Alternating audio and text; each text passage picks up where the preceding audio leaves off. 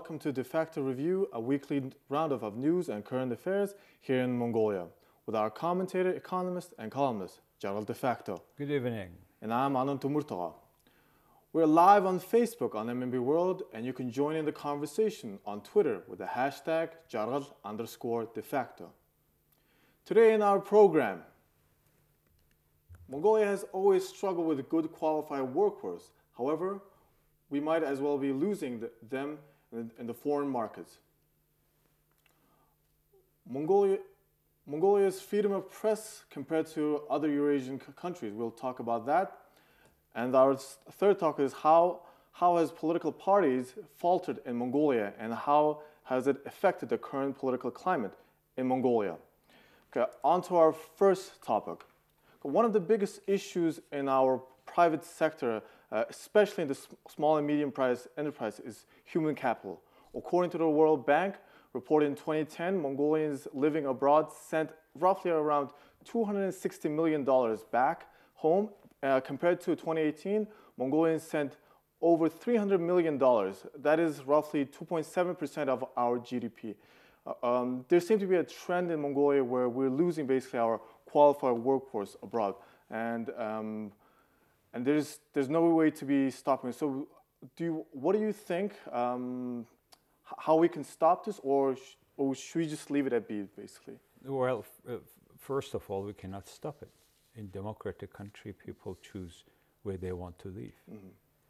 And so far, according to the research made by Ministry of Foreign Affairs in 2017, almost 150,000 Mongolians living in 67 countries. Mm. And this population equals to population of two аймaks. Bayung Hongor, Bolgang аймак together have this amount, 144,000 people population.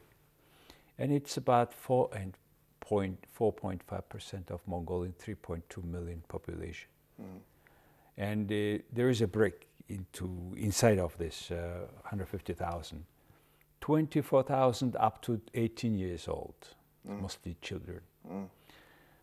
26,000 from 18 years old and upper, and they study. And officially registered people working abroad is 27,000, in which altogether makes half of this 150,000. Another half is not clear. What is their status? Mostly illegal. And some 500 people have refused or have signed off from the citizenship of Mongolia. Renounced their citizenship. 2018. Yes. So, and you said that they were transferring money. What's happening is, in Korea, people say that they earn 2 months.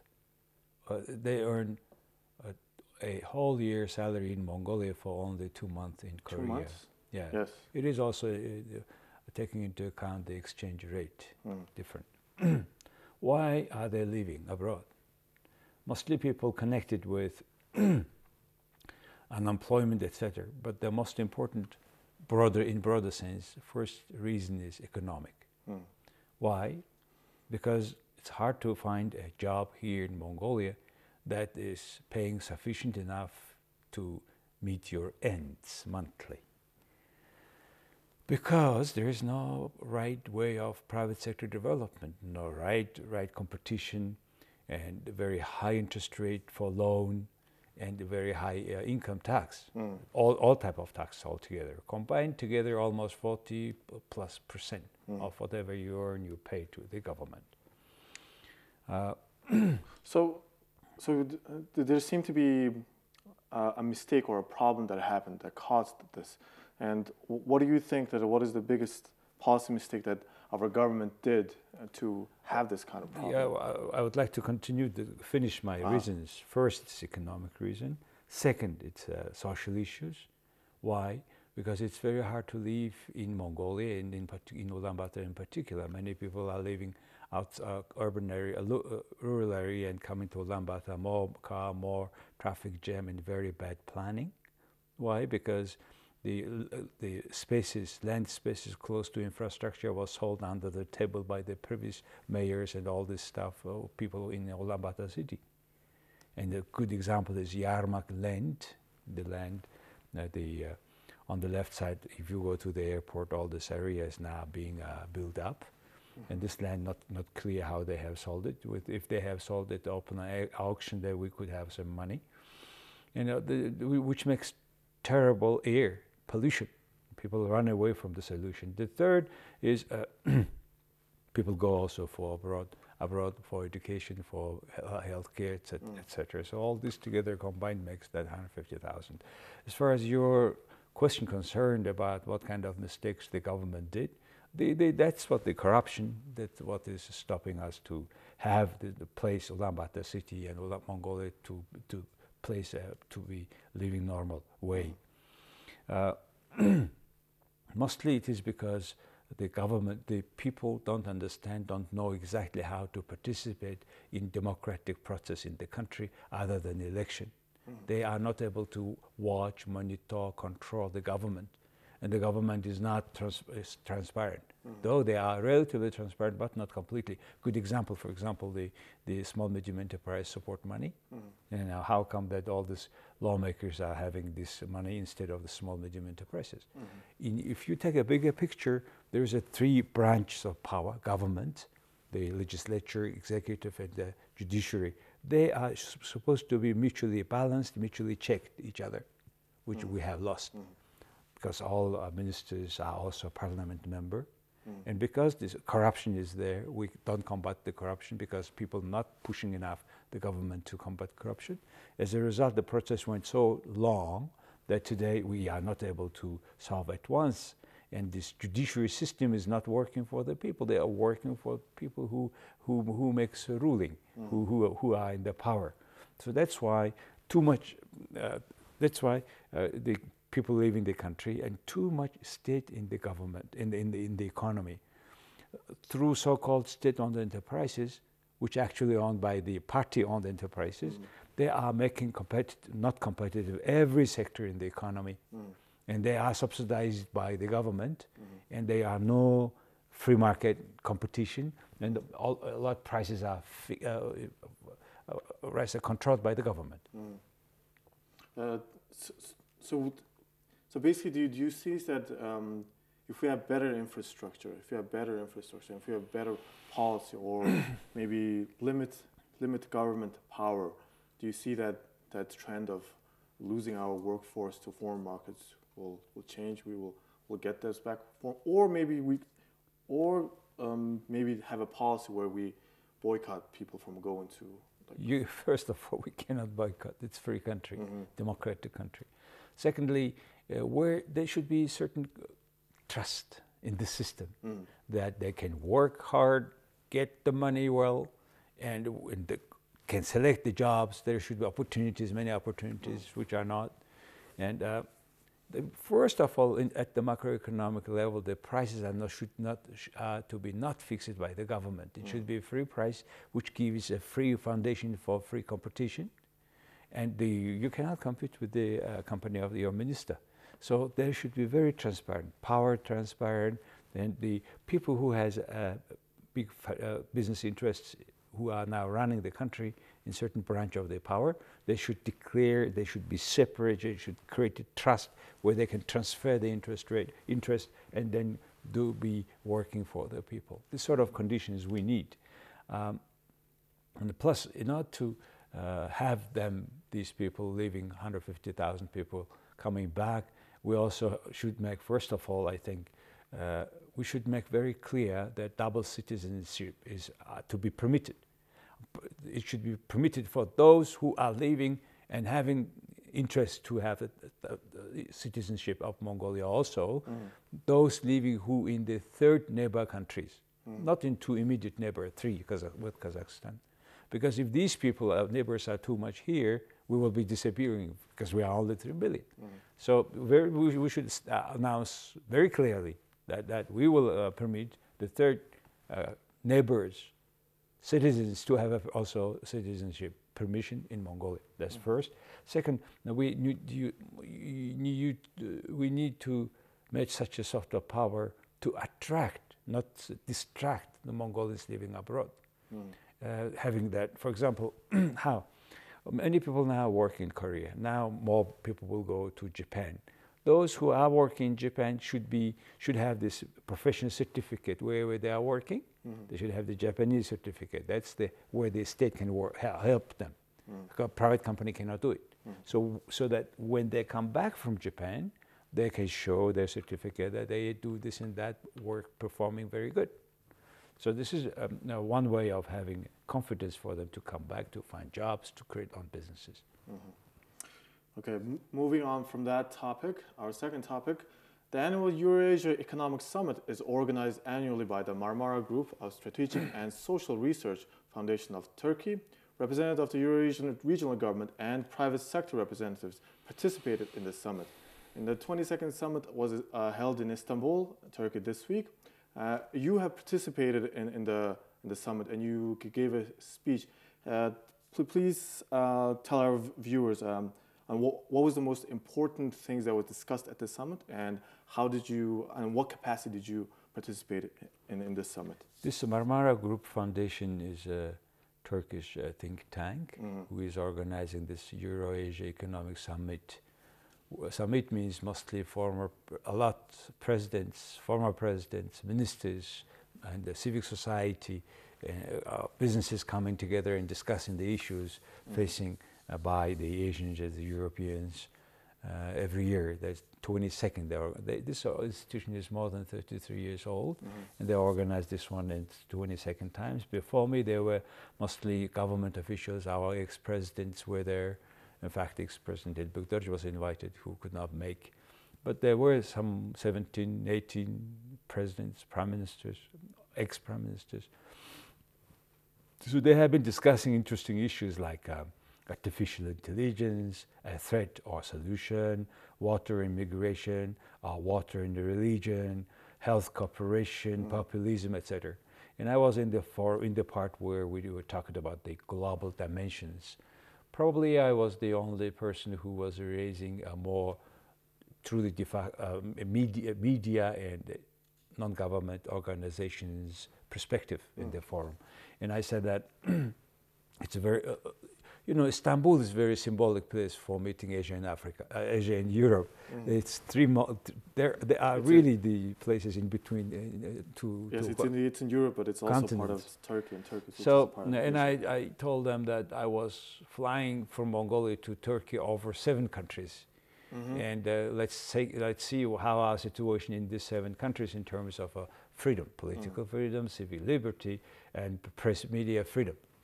So I made a table, and I suggested them that peace and prosperity comes only when there is political freedom, which is democracy, and plus free market.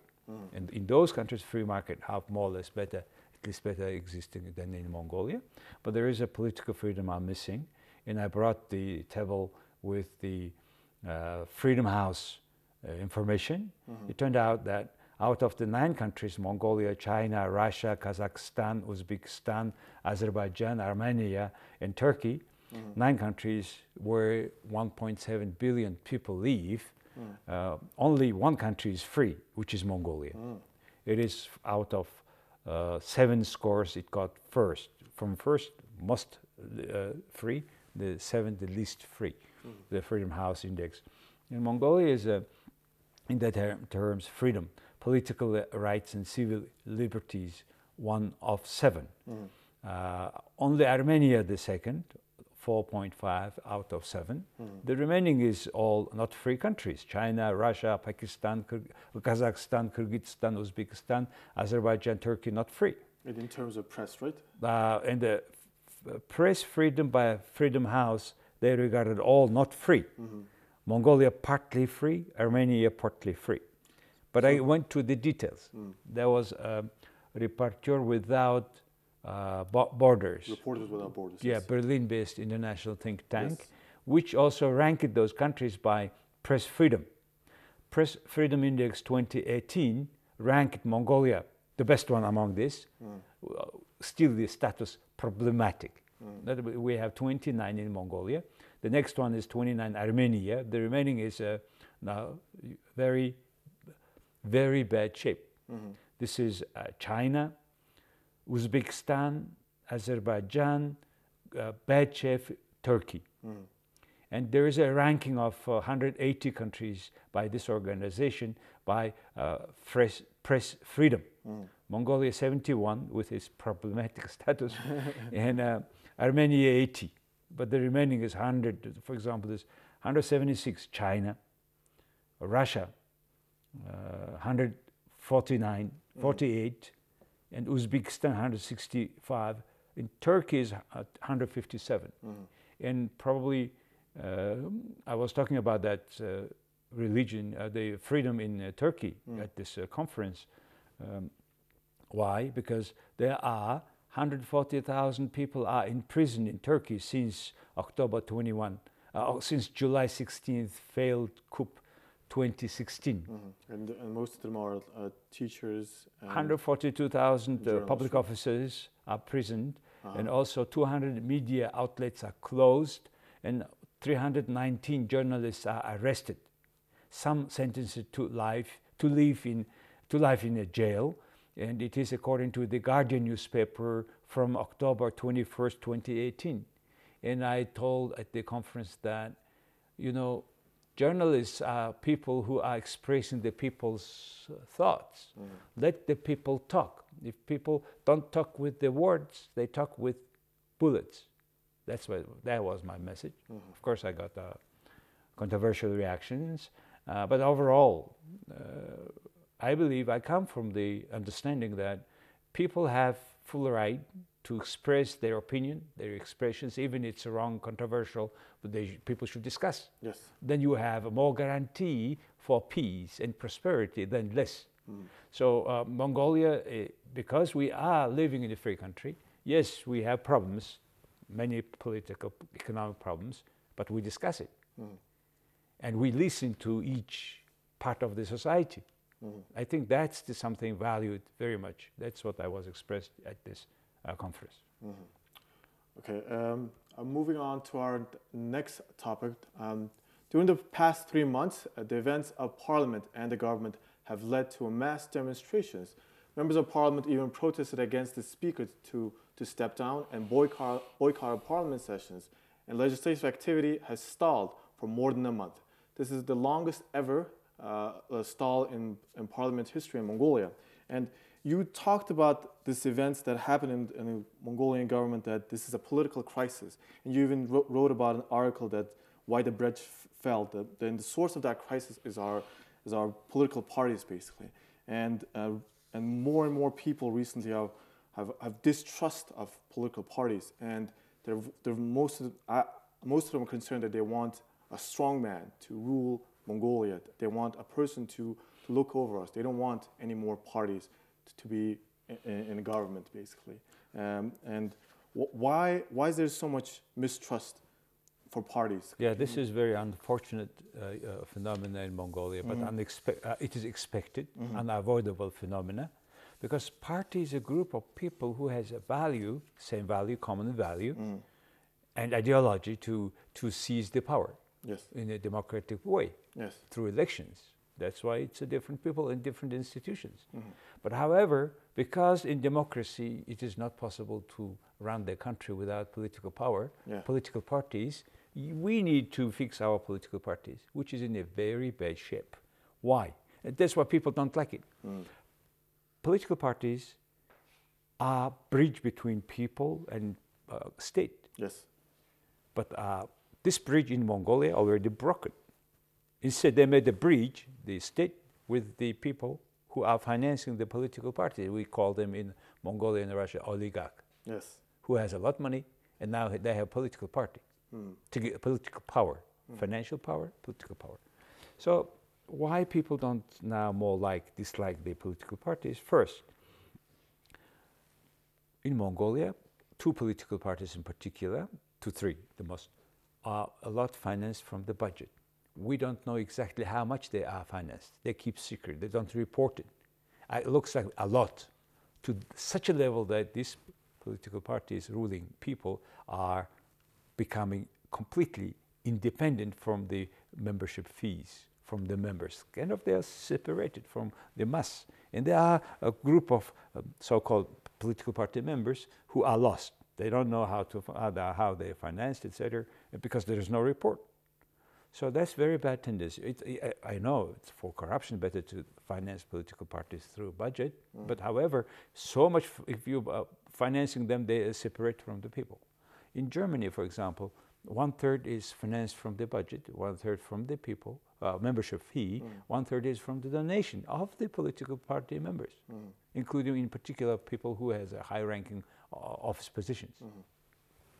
So that's first reason. Second reason,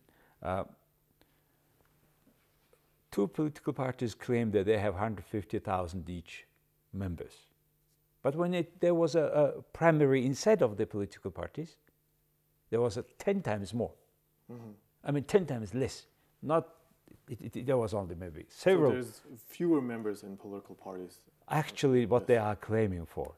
The third is our two political parties became very obsolete, old, and there's no difference between ideology of these two political parties, and they are way behind the time. Do they even have ideologies though?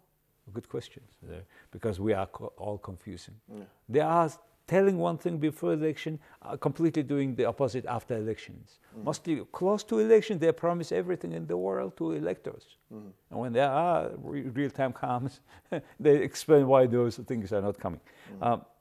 The most disadvantage of Mongolian political parties are their internal structures like the Communist Party before. They are replacing state structure. Even the Democratic Party, though? Yes. Politically, there's almost no difference in between the two political parties. So they are both very populistic. That's what became, and that's why the economy is collapsed here. That's the reason. So what needs to be done to get out of this political crisis?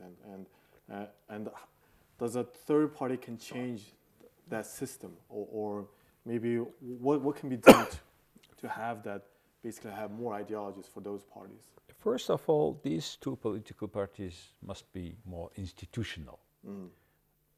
We need more institutionalization of these two political parties. Today we have actually we have by law parliamentarian system, but we have kind of semi-presidential system today. And it should be one of them. But many countries are now moving to full parliamentarian system. Why do you say that we have a semi-presidential No, system? because the political, actually the power of president turned out rather big. They were creating laws which made him more powerful, and today he is one of the main driver of the changes. But he can't pass laws, though. He can only suggest laws. But however, he nominates all judicial system. And the previous one was nominating those people who would be more serving what their interests is, his political parties, himself, etc. So that's one reason. One thing we must do it. Second, we should develop internal democracy of political parties. And it is not only the work by members, it is a whole society. Because in democracy, only the political party takes power, state power. So people should demand, civic society, informed people with knowledge, less emotion, but informed people with knowledge, facts. They should share their energy, their facts, their sources to solve the problem. And the political parties are a problem. Either you be member of the political parties, make inside more democratic, or if you are not member, then demand them to be more democratic from outside. That's why DeFacto Institute made a special survey, first time in the history of Mongolia. We made, in cooperation with the Israeli Institute of Democracy, an internal party democracy index of Mongolian political parties. Unfortunately, out of 28, only 6 participated. The others were refusing. So it also shows that how much they are democratic. And the third is we need to change this clientelistic structure where political party serves their clients, those who are giving money. So that's the situation. So mostly it has to do of further institutionalization of political parties. That's what the agenda for Mongolia now. But you talked about clientelistic system. Can you explain more broadly on that? How did our parties become more clientelistic? Like how at all level, political parties are serving the people who are serving them. So that's why it's more client oriented. Churchill told that the democracy is not the best what we have, but it's the only one which one worked the most. So one thing clear, we don't give political power to any individuals. We give to political parties. So the further development as an institution of political parties are the number one and key interest, and number one issue that we should solve the problem. You know, now what's happening is up to last election, the two current political parties who are running the country in coalition or separately, they were so much resistant against registering new political parties, if you remember. But nowadays, suddenly, for last few months, they started to register new political parties. Now, they have registered 3 new political parties, and I'm sure they will register another maybe 7 or so. Probably we may come to election, either snap election or the regular election, we will come with more than 4 political parties. You know why? Why? Because they are fractioning the voters. So that if 2 current political parties their rating is so bad now, under about 30%. All goes down. Then the other, because there's so many political parties, none of them will have major seats.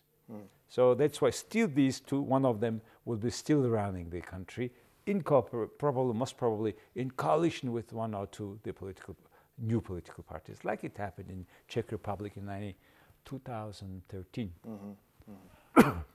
Okay, well, that's all we have for today. Thanks for watching. This has been DeFacto Review, and we'll see you next week on MMB World. Thank you very much. Have a good evening.